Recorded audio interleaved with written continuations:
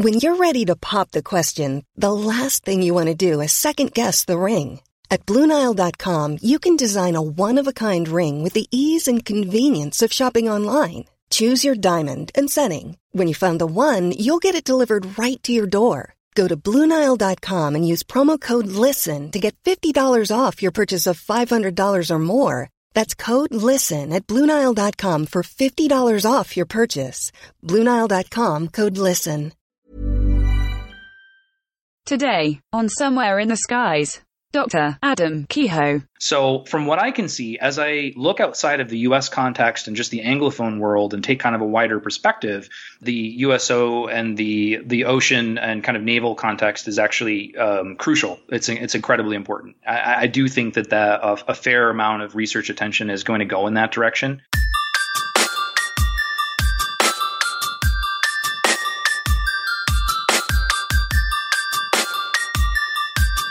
This is Somewhere in the Skies with Ryan Sprague.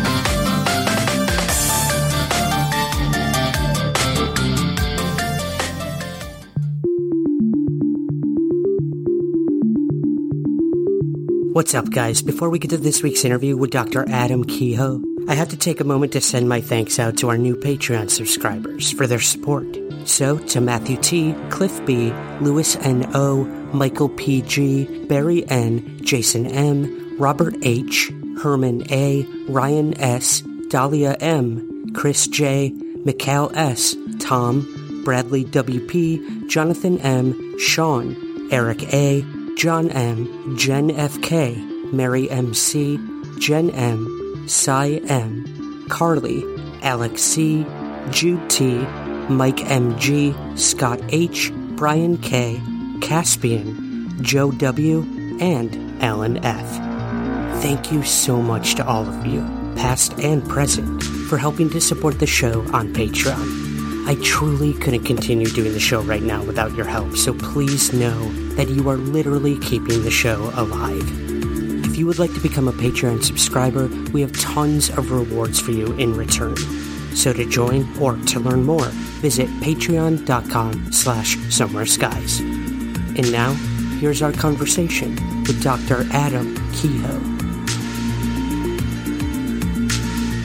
Adam, thank you so much for joining me today on Somewhere in the Skies. Yeah, absolutely. My pleasure.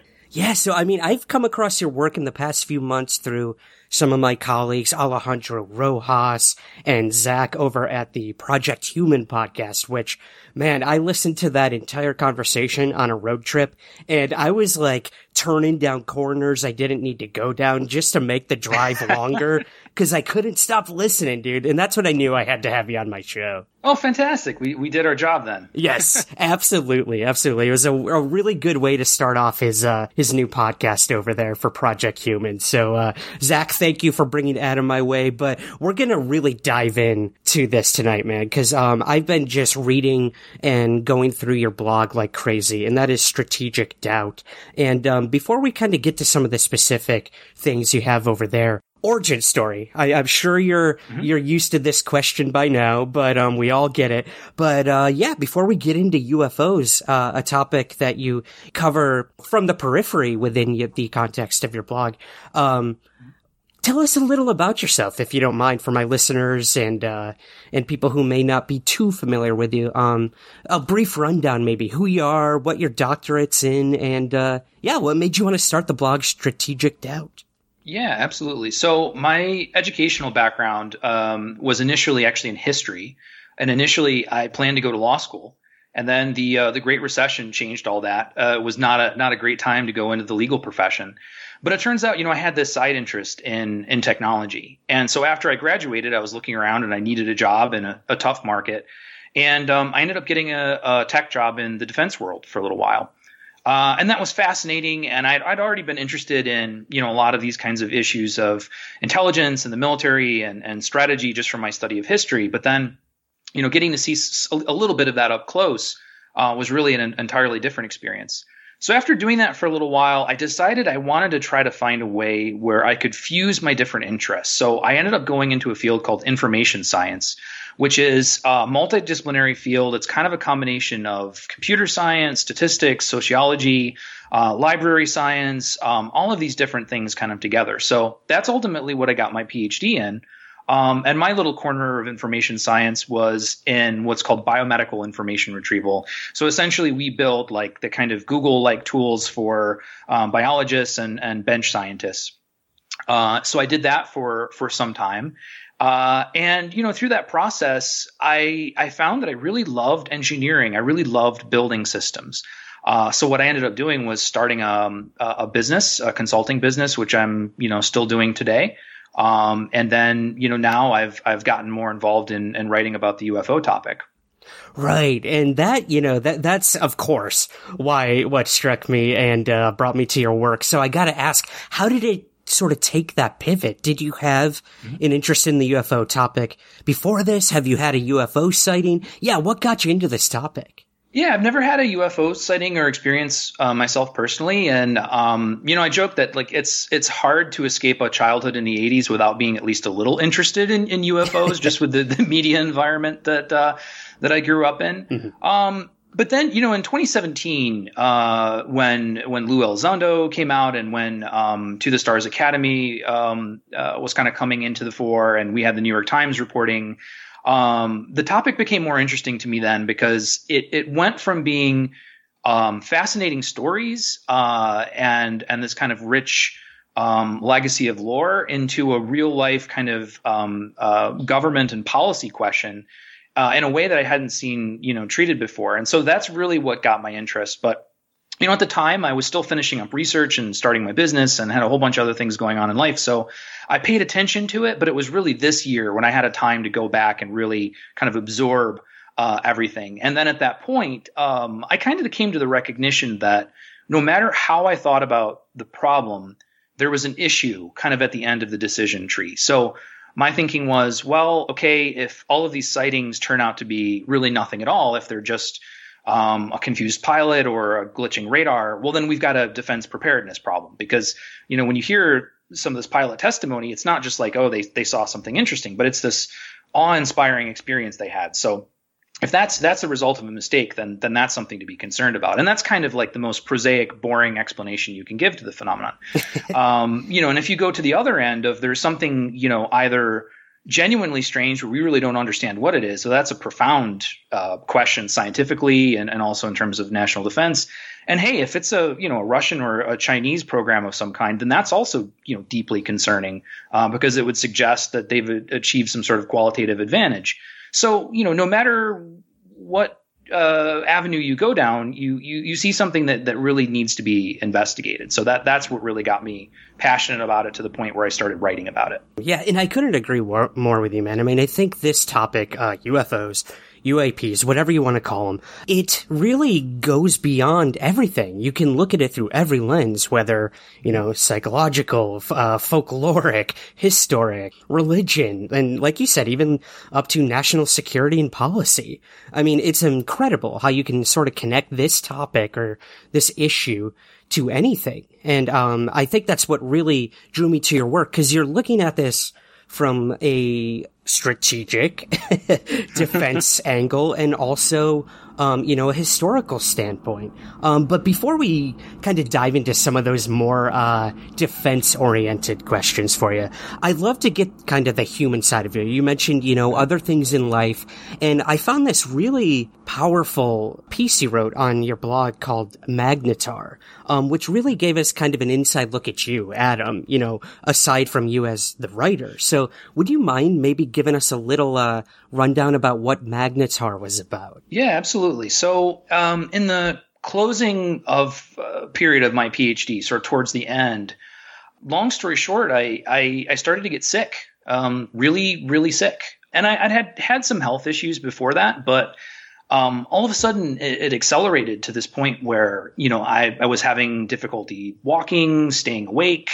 Something was clearly like drastically wrong. And so I went to see, a physician on campus at the time. I was still a PhD student. And, he told me based on my symptoms, I've seen patients younger than you with cancer. Like you need to urgently go to the hospital and have a bunch of diagnostic tests done, which, obviously it's a shock to hear that.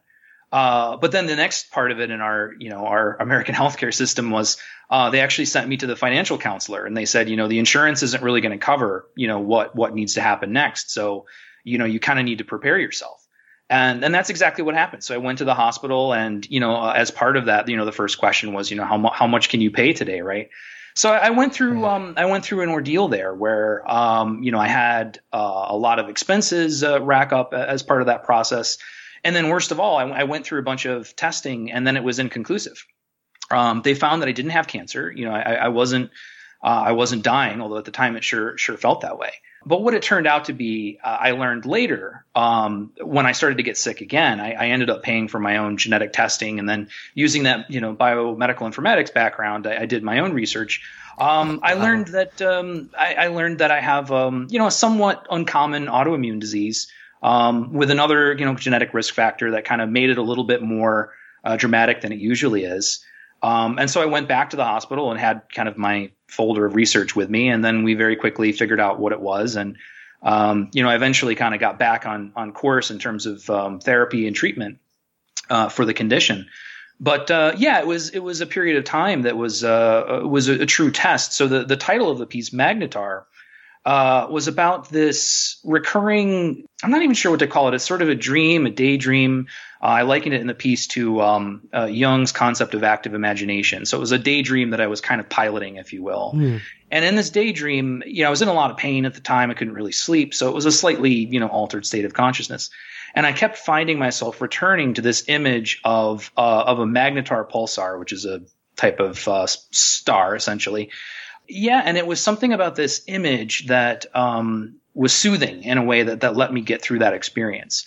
And so it stayed with me, that whenever I go through hard times, I think about this image that I had over and over again that I describe in the piece. And I think, I can get through this, right? Like the magnetar is kind of always there, right. When times are tough. So yeah, that's what the piece is about. I really enjoyed it, man. I mean, coming from someone who had a sick parent their whole life. I mean, my mother is a double transplant recipient. So, I mean, the whole autoimmune thing is, I'm too familiar with it, to be honest. It's the same with the healthcare system and the business side of all of it. So, I think it's amazing that how proactive you were in determining things yourself with the background you had. That's incredible. I mean, just to be able to have that option is awesome. So, this is a really powerful piece. And like I said, it's not so much about, the UFO stuff that a lot of us probably want from you, but it gave us a sense of the human side of all this and how you got into it and how you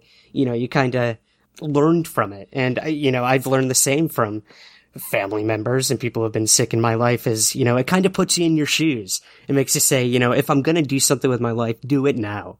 Yes, so. Yeah, exactly. And that, I mean, and that is where, that's the only way that it connects to UFOs really, is that it did give me a sense of, there's urgency, right, to do the things that you want to do in life and to answer the questions that you want to answer. So, you make it through one tough thing, you can make it through another. So, why not go out there and do what you want to do? Exactly. No, I respect that, man. And if there's anything UFOs have taught us, it's, it puts us in the moment, especially for those people who've experienced it or seen something or experienced something. Like, talk about an immediacy. Like, you're not thinking of putting your camera up and taking a photo or video or, Instagram living that thing. Like, it's there for you in that moment. And, I think, if UFOs have taught us anything, it's, be in the moment. And, we're gonna kind of do that moving forward. I really want to dive into some of the most current things in the UFO world. I mean, only weeks ago, not even, I think,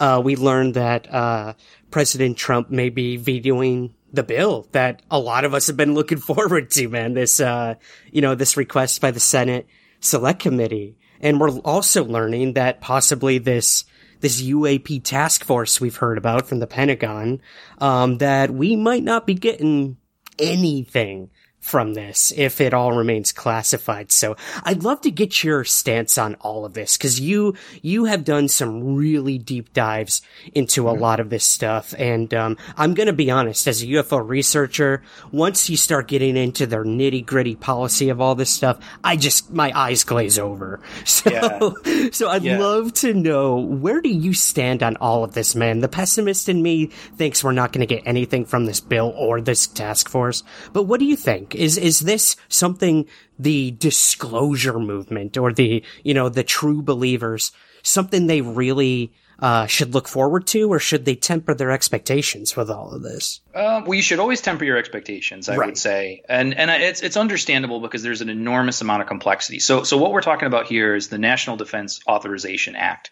So the first thing to know about this thing is that it has about 59 years of precedent of being passed on time. So it's been passed since the Kennedy administration on time. And it essentially governs the funding of the military and a bunch of policy areas. So I know there's been a lot of reporting lately that Trump may veto the bill, or he may do what's called a pocket veto, meaning that he just simply won't sign the bill in time. And so therefore kind of take it, prevent it from being enacted in that way. The most important thing people need to understand is that Trump vetoing the bill does not stop what the Senate Select Committee on Intelligence is trying to do. And the reason why is that Congress has the ability to exercise oversight. It's one of its essential functions. And that's really what this is. So there's nothing in that bill, the NDAA, that gives Congress the power to do this. All that's really in there is a report from this Intelligence Committee asking for this information from the Department of Defense and from a few others. So that's just a normal kind of request for oversight that happened to come along with the legislative process.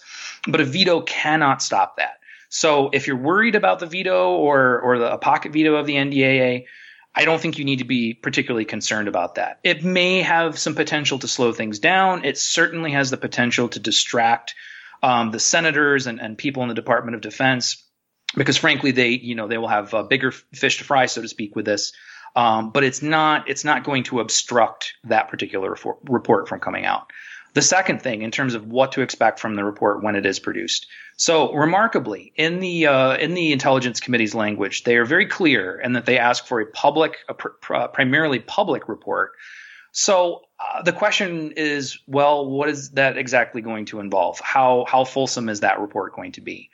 And that's where actually what we all do next matters a great deal. So if the media and journalists and researchers and bloggers, if we all do our job right and we cover this responsibly in a compelling way that more and more people get involved, that's going to make it easier for senators to take a stand on this and to kind of push the issue. And it's really going to come down to how much the Senate pushes the issue in terms of how much we're actually going to get. It's certainly possible that we could get something like a paragraph that says, there's really nothing of national defense significance here, and that's it. But, the question will be, how will the Senate then receive that? Because that will be, in essence, defying what they asked for. So it's very much a live question, a contingent question. But I don't think anyone either needs to be panicking or overly concerned about what's going to happen with the process. But I also don't think that people should be, preparing the confetti and vuvuzelas either in terms of expecting that, something completely earth-shattering is going to happen either. Yeah. I think I'm kind of with you on that. Just roll with it is kind of, my stance on all of this. But no, I mean, and you're right. I think that pressure that people like To the Stars Academy or even citizen journalists have been putting on the Pentagon or the Navy recently has really, showed that it's possible to get stuff. I mean, when we first learned of this secret Pentagon program back in 2017, they were completely blindsided by the New York Times, putting this out there and had to kind of walk back their statements on it all. So I think you're right, man. I think a lot of this is putting them in the corner and being like, just like, give us something.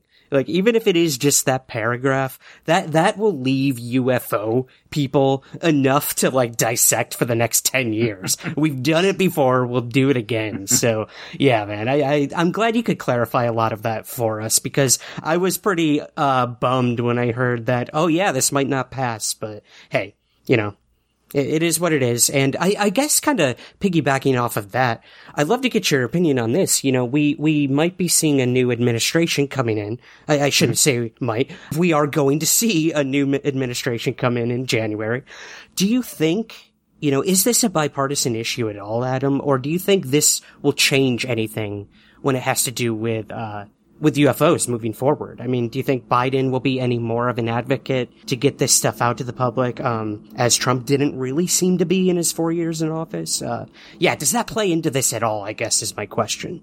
So I think that this is a bipartisan issue because it is first and foremost a national security issue, at least in the way that it's been framed in the Senate. I think properly, you know, in the United States, we do have a tradition of national defense being bipartisan, and certainly all the figures involved are either bipartisan or apolitical. As far as whether, you know, we should expect a better environment from a Biden administration, I think that's very difficult to say. I think if nothing else, I would expect that the general policy environment is going to be much calmer and much less interrupted by things like high profile firings, you know, a lot of the stuff that we've all been kind of living with in the last couple of years of just a lot of chaos. So I think, you know, certainly I would say this, that the UAP issue, while it's important, is not front of mind for really anyone in government. Right. And so whenever there's a chaotic period, it's that much easier to neglect it or to not take care of it. So if we have a little bit more of a steady hand, then hopefully that should enhance the ability of government to take it seriously. But I'm not aware of anything that would make me think that, you know, Biden is secretly a UFO nut or something like that, where we should, you know, think that there's going to be some special treatment. Yeah. I think a lot of us are dreaming of that sort of 6 degrees of separation with John Podesta, who was an X-Files freak at the time, you know, hoping maybe he still has some connection to the Biden administration in some shape or form. But we can only dream.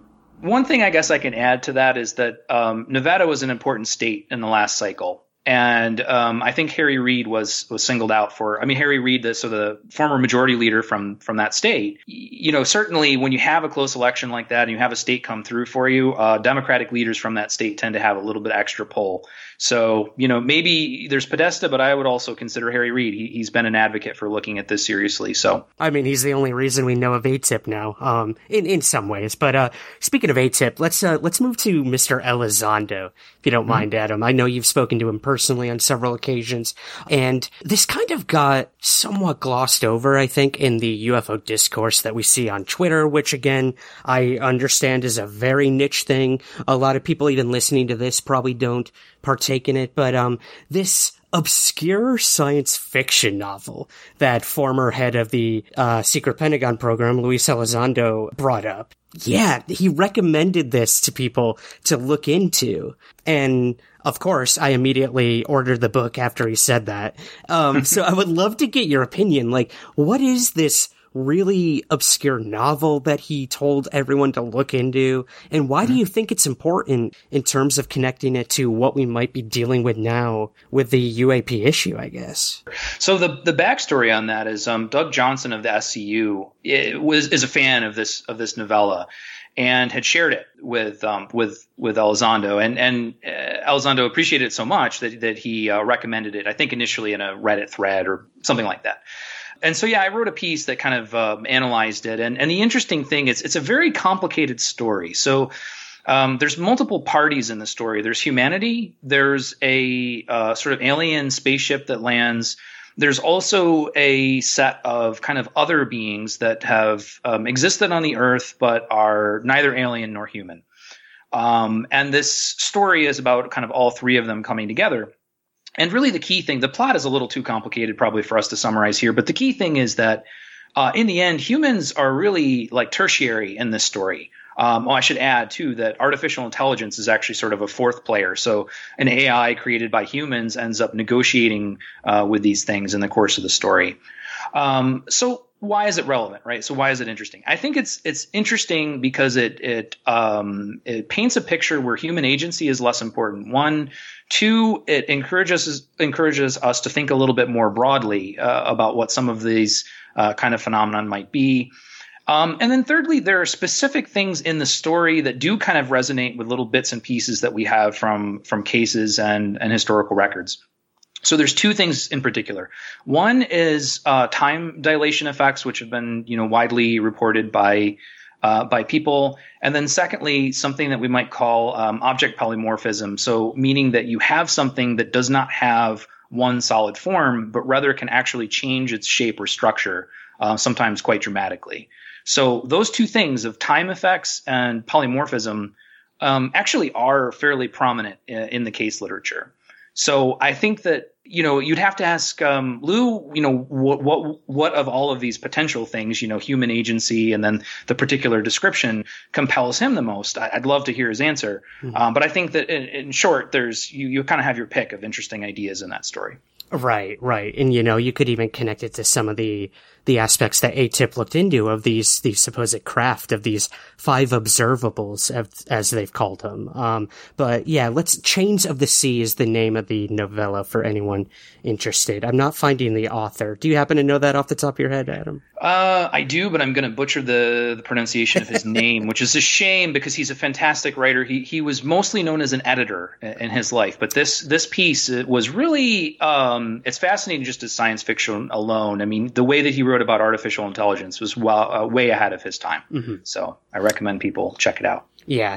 As most science fiction authors are, God, they are so ahead of their time. It's incredible. You really do have to wonder, if there is some sort of techno divine inspiration going on there. But I guess we'll leave that up to the reader. But moving sort of away from that, another piece that really caught my attention is this one you wrote. Kind of starting with the idea of these drone swarms that we were seeing the past couple years. This was called Blurred Vision. UAP are not all one thing.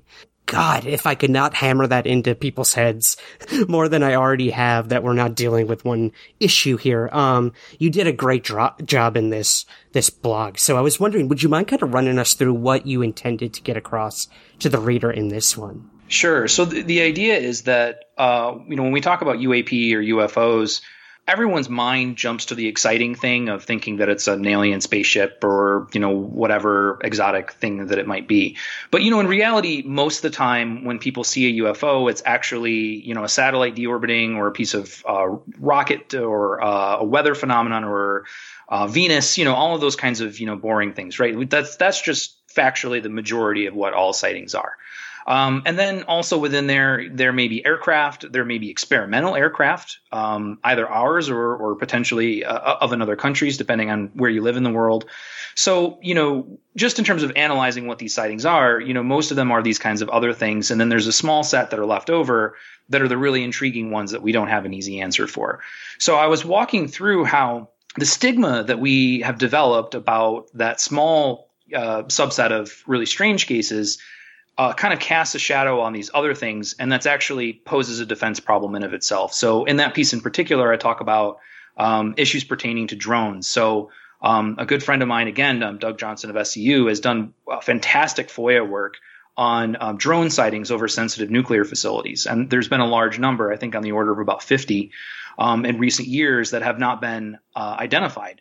So the point that I make in the piece is that, this is a bad time to have a UFO stigma when we find our skies increasingly full of drones, because if that prevents someone from reporting it or authorities from discussing it, then we may be overlooking something that's got nothing to do, with UFOs in that exciting sense, but everything to do with a foreign intelligence service or even criminal efforts, trying to do things that they shouldn't in secure facilities.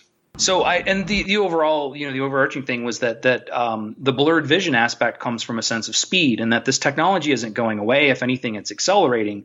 So we need to be able to develop a kind of collective maturity and nuance and start looking at this without all the giggling and, the usual things that people do when they're uncomfortable talking about, strange things in the sky. It really put things into perspective when you said, these things are happening all over the world. It's not just here in the United States. And we have to really look at that of, these could be potential threats, as ATIP has shown us, as, the Navy is talking about. I mean, I'm speaking to a gentleman right now, a former Navy serviceman who had 5 UFO sightings at a military installation, but never reported it. And, of course, the citizen reporter in me is like, are you kidding me? Like, why wouldn't you report that?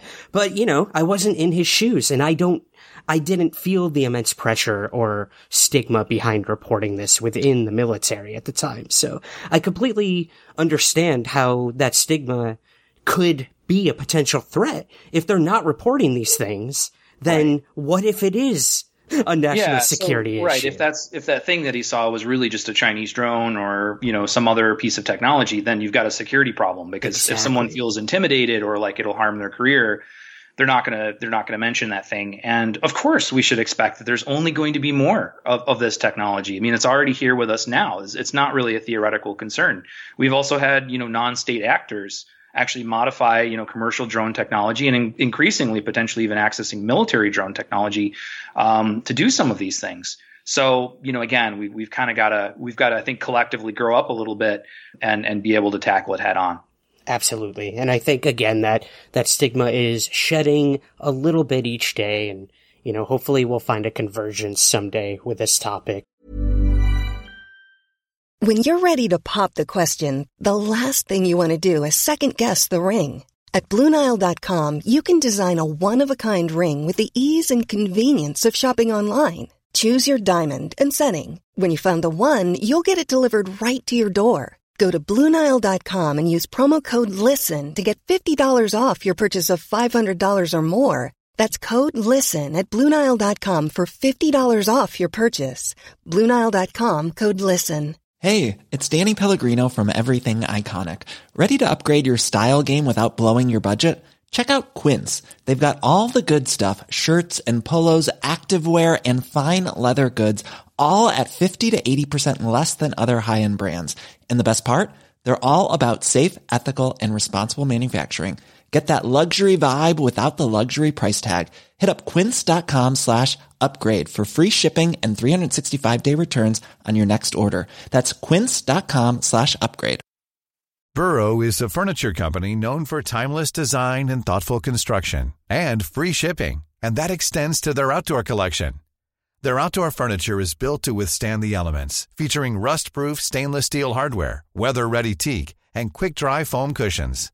For Memorial Day, get 15% off your Burrow purchase at burrow.com/ACAST and up to 25% off outdoor.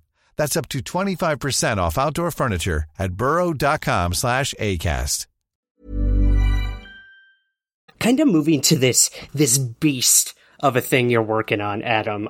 Yes. Yeah. So in another piece titled Who Else Knows, you discuss something called Thread 3. Very interesting part of UFO lore that a lot of people aren't too familiar with. And I know this is kind of an overarching theme of a bigger thing you're working on, but could you tell us a little about this piece, why you decided to write about it, and maybe a little about what may be to come concerning UAP investigations in other countries, something we don't really talk about that often here in the West. Sure. So a little while ago, I wrote this piece titled Who Else Knows? And the line comes from Lou Elizondo's resignation letter.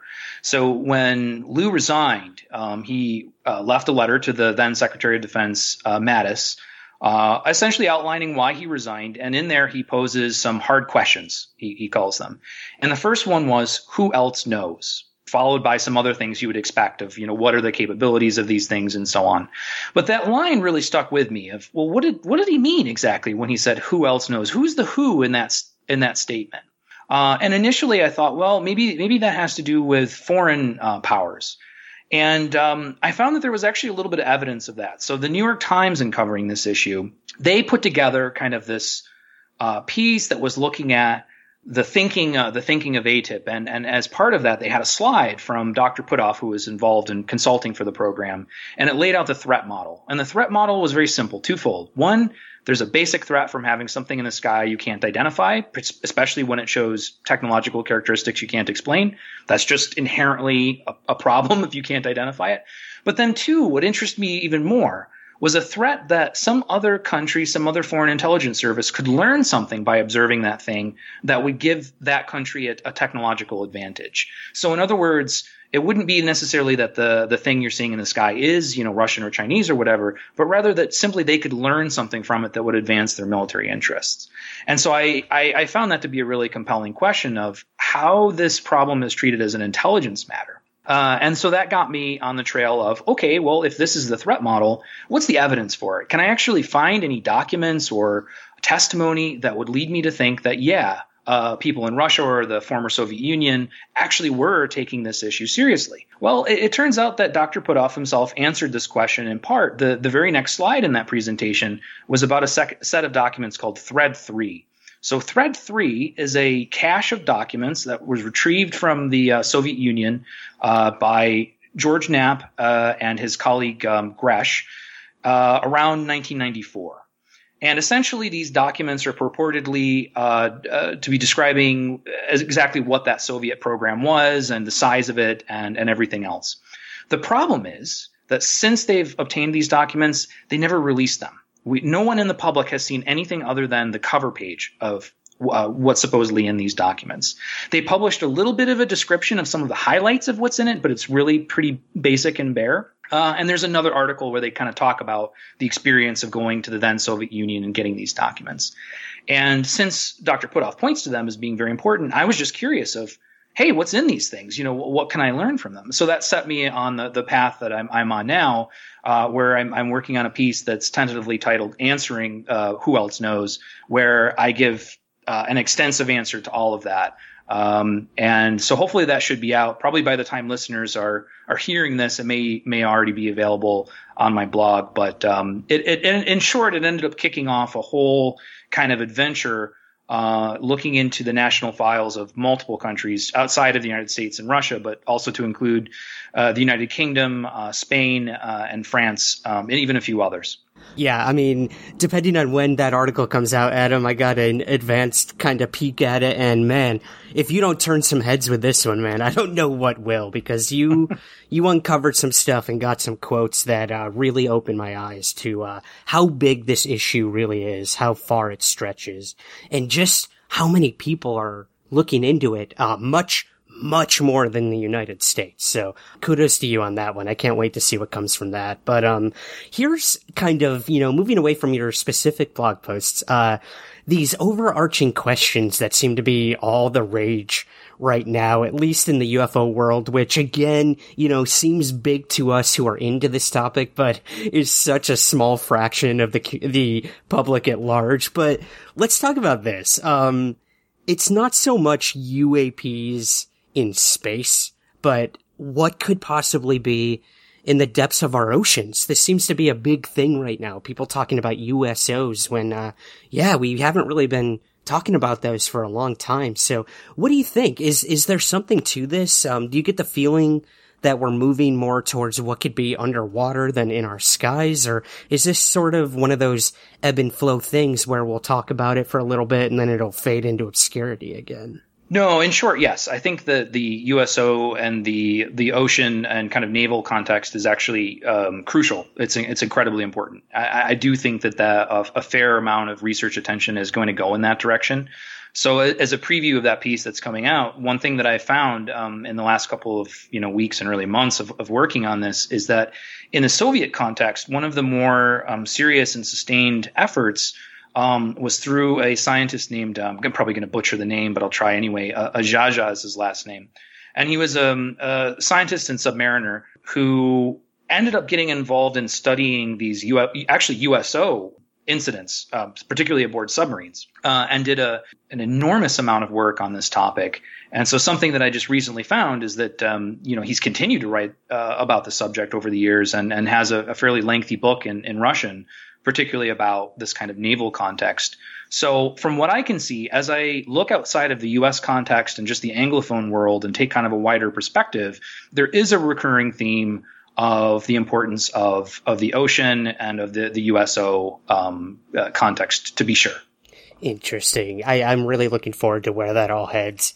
Hopefully we can get that book translated, right? Working on it. Working on it as of today. Good. I knew we could count on you to do that, man. Well, okay, so the ocean is one thing. These triangles are another thing. I personally witnessed one of these things when I was a kid, which was kind of what got me into all this. And a lot of other people have reported these triangular UFOs throughout the decades. So I'd love to just get your take on these things, man. They seem to be in their own world when it comes to UFOs. You know, we got the saucers and the Tic Tacs, the cigars, whatever, but then we've got these triangles and, they seem pretty prominent. So do you have any personal observations about triangular UFOs and what role they might play in all of this, big phenomenal issue, I guess? Yeah, so I don't have any special knowledge about that. I've been, David Marler is a researcher who's really focused on triangle UFOs in particular. And one of the things I know that he does is he takes some pains, because a lot of us that look at the defense world broadly, there are a lot of advanced aircraft in the inventory that have a triangular shape. So the F-117 is probably the most prominent example of that. So a lot of people in the defense world, when they hear triangular UFO, they often think, well, getting back to the blurred vision thing, that maybe that someone's seeing an experimental aircraft or something, and that's not necessarily something that's truly exotic. And I think David Marler has done some work on this to show that some of these sighting reports are really so strange that they're not really properly explained by that context. But aside from that very general framing, I just have not personally had reason to really dig into those reports at any great length as of yet. Yeah. And I mean, like you mentioned, Marler is probably the preeminent researcher when it comes to these things. And one of the most fascinating things about his research, too, is how many of these triangular cases predate, stealth technology, which is often attributed to these. I mean, I, for my own personal UFO sighting, I've always been under the impression that what I saw was man-made. It just, I couldn't explain it. And neither could my father, who also saw it. So, I mean, what it was, I'll probably never know, but I do find it interesting that we can find instances of these pre-stealth technologies. So you do have to wonder. Right. But the next thing I kind of want to cover with you is skeptics. And one of the number one enemies in the UFO research community is Mick West. And frankly, I think, like most people should, skepticism is essential in this topic. I'm very thankful for people like Mick West. I know I'm going to get some hate for saying that, but I'd love to get your opinion, man, on probably one of the most hated skeptics in this thing. We've got to speak the truth, right? Mick West is I think, helpful in a lot of respects. What Mick West does is he really carefully looks at cases and tries to find new questions to ask about them. And yes, I mean, he presses those questions really hard, but that's actually really valuable. I personally have learned a great deal by talking with Mick West. I often tell people that Tim McMillan was the first person I talked to in this field, but Mick West was the second. And I was incredibly appreciative of the conversation that we've had. Now, and at times, I don't necessarily agree with Mick West on everything. And he hasn't persuaded me yet, but I think that he's actually a productive person to engage with the one exception being that there's a number of military witnesses for cases, and they often end up in a difficult situation where because we don't have documents available from the Department of Defense, we just kind of have their testimony. And so they often feel like they're in a position of trying to explain this thing that happened to them that was probably one of the weirdest and maybe most stressful things that's ever happened to them, and they're answering questions from someone who's, very pointedly trying to find problems in the narrative and so on. So for them, that kind of engagement, I think, can get frustrating. And I completely understand that. And I would say that, you guys have gone above and beyond anyway in giving us your testimony. It's really up to the journalists and researchers to get the documents now. But aside from that whole dynamic, I think that the hate for Mick West is not deserved and is counterproductive, actually. I could not agree with you more. While I don't agree with him on a lot of things myself, I think, like we said, it's essential to this topic. And what I would have given for Tim McMillan and Mick West to be the first two people that got me into this topic. Because let me tell you, dude, when I first got involved, I was 13 when I got into all this stuff. And that was back during the like early AOL days of conspiracy forums. And my God, if my brain was not getting, destroyed from thereafter, I don't know what else would do it. But, no, you bring up so many good points. And what I always hope for is that moment when witness testimony and the documentation can come together, that we can have the full picture. Cause you look at something like the Tic Tac video, we have the testimony of Commander Fravor, but he was not the one who took the video. So all we have is his word on what he saw, and the other witnesses who claim to have seen things from the ship and in the air. That's one thing. But again, it's just witness testimony. And a lot of people don't put a lot of stock into that, which I completely understand. I, for one, do. But then when you can have the documentation to back it up, I mean, that's when you've got a good case to argue. So that's exactly what you need to build a real case that's gonna hold up. And I think, the main point that Mick makes that I agree with is that we've got to have data to interrogate. So I think that's why he focuses so much on the videos. Now, for me personally, I'm interested in more than just the videos. I'm interested in the policy context, to include, well, okay, if we have all gotten kind of we've misinterpreted this data, then what are the consequences of that? And I think Mick is a little bit more concerned just with looking at the record as such.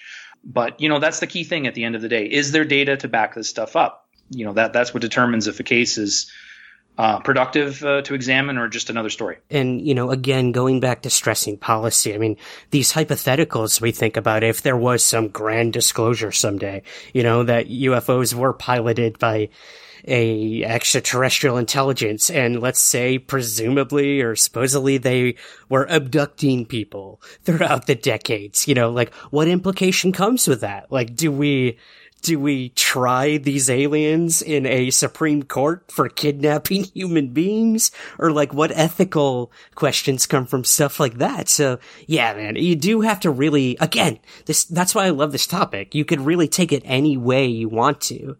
And I think it's really interesting the way you're looking at this is policy being made from the UAP issue. And, not just being made, but even just entertaining the possibility of being made is huge. So no, I think that's great. You mentioned previously on another show that you were really digging into international UAP incidents. Are there any that you really find compelling that you're looking at right now that you'd be willing to share with us? There's a whole bunch. So one that I'm looking at are a series of incidents from the Canary Islands in the late 1970s.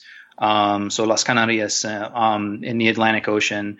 So there's an interesting case there that I don't think has had enough appreciation. It's another one of those where it's too complicated in the time that we have now to kind of go through the blows of it. And it will be included a little bit in the piece that I have coming out. But that's an interesting one because there's photographs of it. There was a mass sighting, so many people saw it. It was relatively well documented by the Spanish Ministry of Defense. Another one that I've been looking at more recently in the Russian context is an incident in Voronezh in late '89, I think.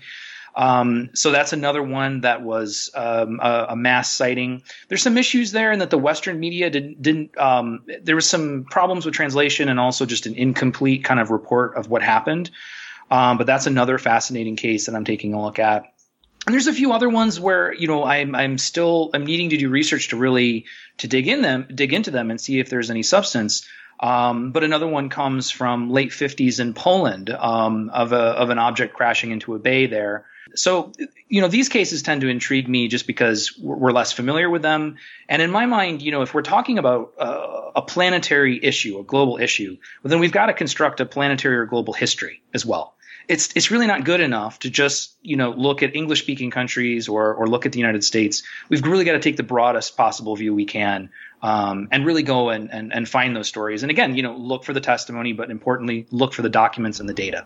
Exactly. There's such a cultural aspect to all this as well, and how certain countries may deal with it in their own, mainstream media outlets too. So, I think you're right. The documents and the data it always leads us in the direction we should be going when all else fails. So I think that's great, man. I look forward to hearing more about those cases you're looking at. Tehran is probably the big one for me. The 76 Sure. one, in terms of documentation and how another country deals with these things. So yeah, it's, very fascinating to hear cases internationally, because we get so bogged down in the Roswell and all the things happening here in the United States. So yeah, I would love to ask some listener questions if you're up for it, man. Oh, absolutely. Cool. I definitely had some really excited people to see that you were on. So these are really going to run the gamut. Let's start with James from Engaging the Phenomenon on Twitter. He asks, are there any researchers in this topic that you really appreciate most? There's a whole bunch. I'll name 3. So, Tim McMillan, I think, is probably an uncontroversial first pick. I think Tim has done fantastic work. He's one of the better investigators I think I've met. I think someone who's really criminally overlooked is Mark Sicati. He has done really fantastic work on his blog, and it just has an attention to detail and a mental catalog that is extremely impressive. And then another would be Doug Johnson, again, of SCU. So he's someone who has done fantastic FOIA work, but then also really understands the intricacies of the legislative process and of government. So usually the first person I talk to when I'm trying to make sense of something that's happening on the Hill or happening in government will be Doug. So and there's so many more, that I could list, but those are the top 3 that come to mind as you ask me the question. Gotcha. Hey, those are some good names, man. And anyone connected to the SCU, for our listeners, the Scientific Coalition of UAP Studies, definitely look into the work. Because again, while we can wait for these, the Senate Intelligence Committee or the UAP Task Force, we have amazing citizen scientists doing incredible work. I mean, the Agua de Puerto Rico case is coming to mind with the SCU, who, they covered this case extensively, that we have supposedly video of from the Homeland Security. A very underrated case in my opinion. So, anyone listening, go check out the work being done there. But, all right, moving to abductions, Adam. Again, I know this is a very fringe topic within all of this, but the Undead Gaucho on Twitter asks, what are your thoughts on the abduction phenomenon? Do you buy into any of this? I haven't evaluated enough to really have a strong view on it. To be honest with you, it's not something that I've looked at. So one thing I've tried to explain is that when I really dig into something, so Bob Woodward is like my hero in research and journalism. Mm-hmm. I really will try to exhaustively look at something. So if I haven't done that level of homework on something, I really try not to say much about it. And so the abduction phenomenon, definitely one of those things that I haven't earned an opinion. So I'm not going to give you one. Completely fair, man. Hey, none of us are experts in any of this anyway, so I can't pretend to know anything about abductions either. Even though I've heard thousands of cases at this point, I'm no closer to an answer or opinion on it. So, let's see. Andy from Twitter asks, he'd love to hear, you discuss some of the unknowns that may be players in the background when it comes to the tech of UFOs. He's thinking along the lines of what Tim McMillan has brought up, this discussion about the Department of Energy, something a lot of people don't really talk about and seem to be present at some of these UAP cases that have been investigated. So what do you think, man? Department of Energy, should we be looking more at these guys when it comes to all this other than like the Air Force or the NSA or anything overlooked in your opinion, I guess? Sure. I mean, that's one of those where there's a lot of lore and there's even things that kind of verge in conspiracy theory. So I'd be careful with it. But I do think that it's predicated in the sense that the Department of Energy is a very unique entity. It has a unique culture among many of the agencies, but also by law, there's some unusual things about how it's constructed. So, there are people who are familiar with, say, special access programs and the like will say things like, if you wanted to hide something or have something deeply classified, that's technological in nature, the Department of Energy would be, a good place to do that. So I think it's by that kind of logical inference that some people look at the DOE. So I personally have not seen anything of as yet that makes me think, wow, this is really, there's a thread here that we've got to pull on. But I understand why people talk about it and want to look at it. Yeah, it is interesting, and maybe we'll get some updates on that in the future from people like Tim McMillan. Well, only time can tell. But Wilson Siegel on Twitter asks, this is an interesting one. This gets a little deep into ATIP, so it really depends on how far you want to go with this one, Adam. But he's curious to know your views on ATIP as a program. To him, it seems like something of an anomaly. This unclassified, non-special access program, which apparently was deeply hidden from most people. They didn't even know about it. But yeah, what do you think is the nature of ATIP? Is this just a small tentacle of something bigger? Actually, it's funny, you doing all this work looking at national programs all over the world. ATIP actually seems to me to be kind of in keeping with how most of these programs are run. So they tend to be relatively small programs. Oftentimes, countries will organize a lot of kind of unusual or strange topics together. So it's what some people will call the weird desk concept, where you're going to study things like remote viewing and psychic things and UFOs and the like, all under kind of one program. And so certainly the predecessor to ATIP, OSAP, definitely fits that criteria. And then ATIP seems to be a bit more focused from that to look at more of the UAP issue individually. But yeah, I mean, as far as understanding as a program, yeah, to me, it does actually seem in the tradition of relatively small, state-run programs to monitor reports, to try to make sense of it. They tend not to be all that large. And they tend to run into problems with either resources or authorities or both. And then that was the case with ATIP. I mean, ultimately, Lou Elizondo resigned to try to kind of bring this issue out into the public light. So, yeah, that's my view of ATIP. I mean, yeah, well, kind of playing off of that, Elizondo resigned, but in your opinion, do you think this ATIP program could still be going on? We were kind of told that it's gone at this point, but yeah, do you think that this or any other programs dealing with this threat, of aerospace threat identification, is still going on besides the UAP task force? Yeah, I mean, we're in a not entirely unique, but kind of unique position where we do know that there's a program going on in the UAP task force, that's currently up and running. And we had the unusual thing of actually getting confirmation of that, directly from the Department of Defense, announcing that this program is running. And to my best understanding, and I don't have any great, insider knowledge here, but to my best understanding is it really is a continuation of ATIP under a different name, maybe with some different people involved, but it's doing the same job except with probably some more resources and a little bit more attention and structure than I had previously. Interesting. Yeah. That I mean, I think all of us could sort of assume it was still going on somehow, some way. So that's exciting to hear. I mean, to be honest, hopefully we'll get something from all of it. But hey, if not, it's in the matter of national security, and I, for one, understand that. So moving a bit more, Adam, to some final personal listener questions. Shadows Magazine on Twitter asks, do you ever regret going down this rabbit hole with UAPs and getting kind of entrenched into the UFO community? Has that ever happened to you, man? Because I know it has with me. Yes, regularly. I'll be honest.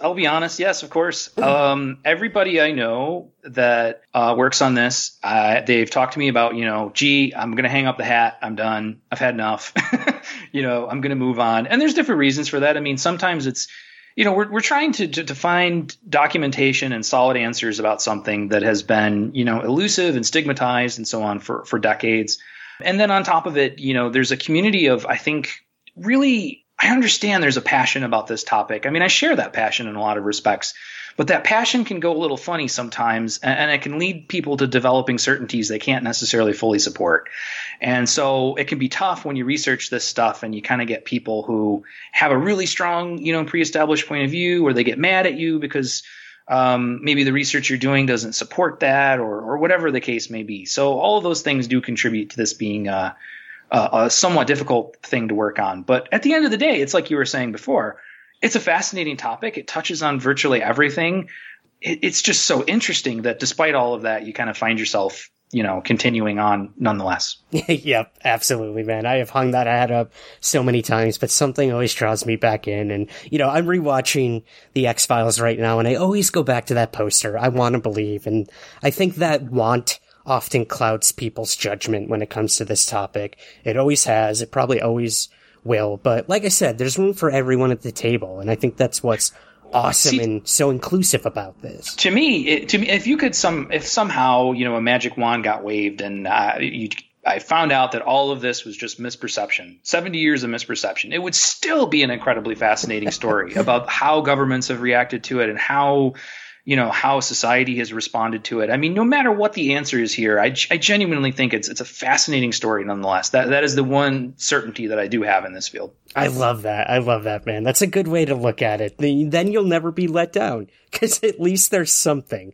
And I've always said too, like when we finally get those answers, a lot of us probably won't like those answers, but hey, we got them. Well, but that's it's the third time we're saying it. You got to tell the truth, right? The truth is really what matters. And we want to find answers, not just, enjoy a mystery, right? So totally. Absolutely. Well, our last listener question here, Adam, John on Twitter asks, who is the number one person you'd want to interview and number one person you'd want to be interviewed by when it comes to everything you do, not just UAP work, but your work with, technology and, strategic defense. Yeah. Any really big pipe dreams or dream people you'd want to talk to? Oh, wow. I had an easy answer for UFOs, and now I've got a harder one for the world at large. So I'll give you the UFO. The UFO one's really easy. It's definitely Jacques Vallée. I mean, I happen to be doing some work right now where he's kind of an important player, and I would just be fascinated to have his insights and to talk to him. Mm-hmm. And he's doing more contemporary stuff too with materials and so on. That would be really interesting to hear about.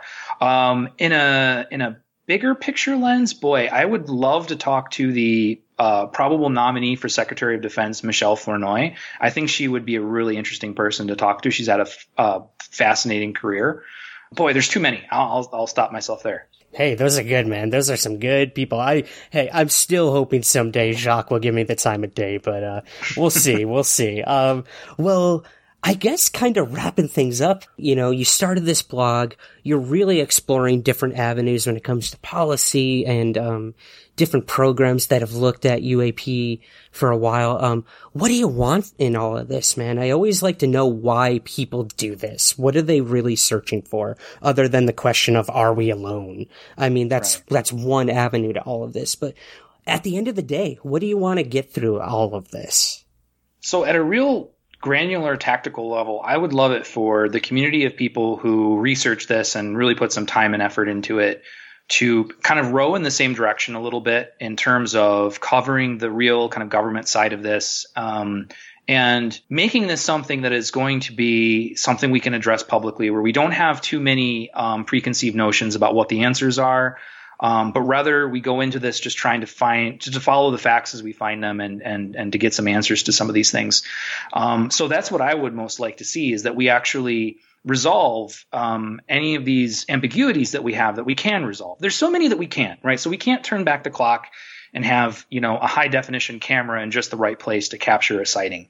But there are a lot of things. Thread 3 is an example of one of them, where we can get those documents someday if the right people decide that they want to do that.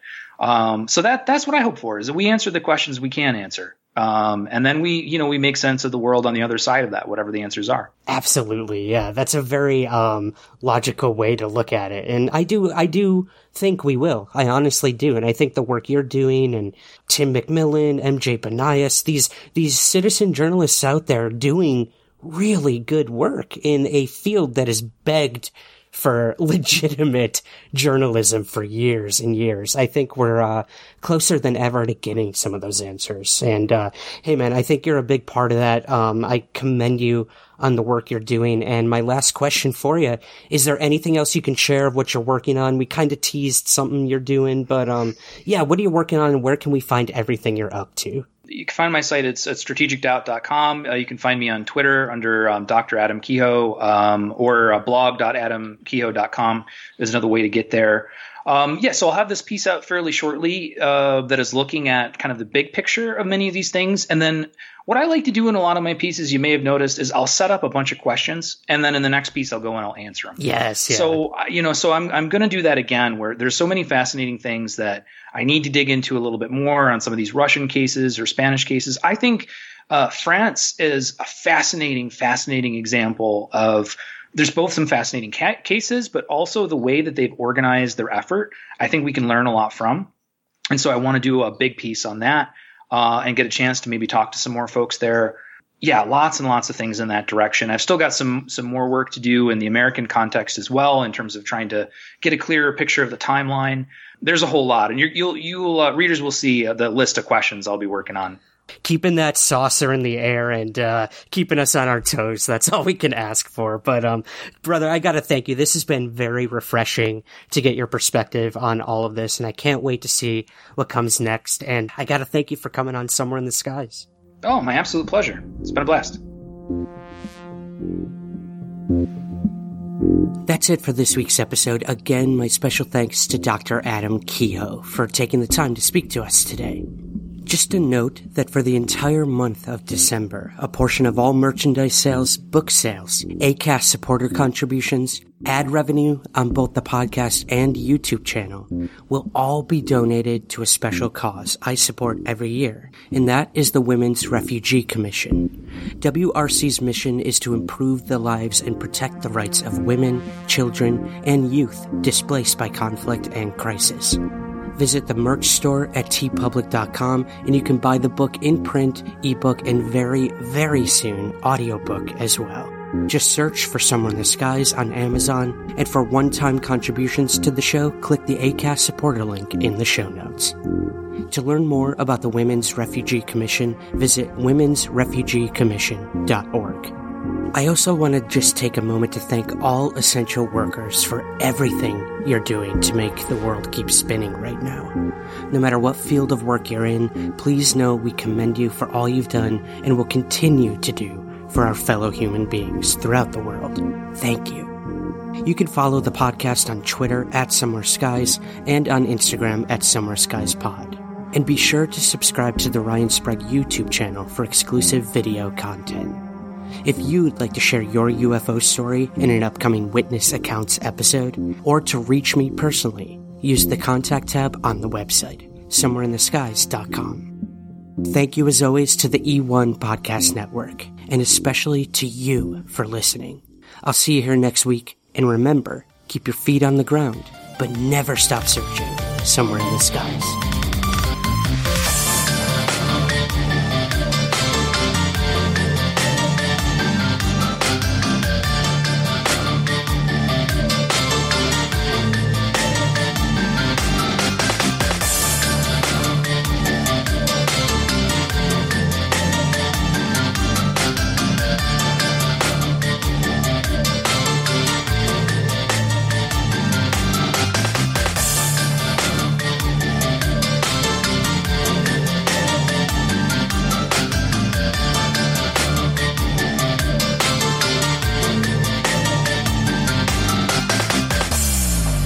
Somewhere in the Skies is produced by Third Kind Productions in association with the Entertainment One Podcast Network.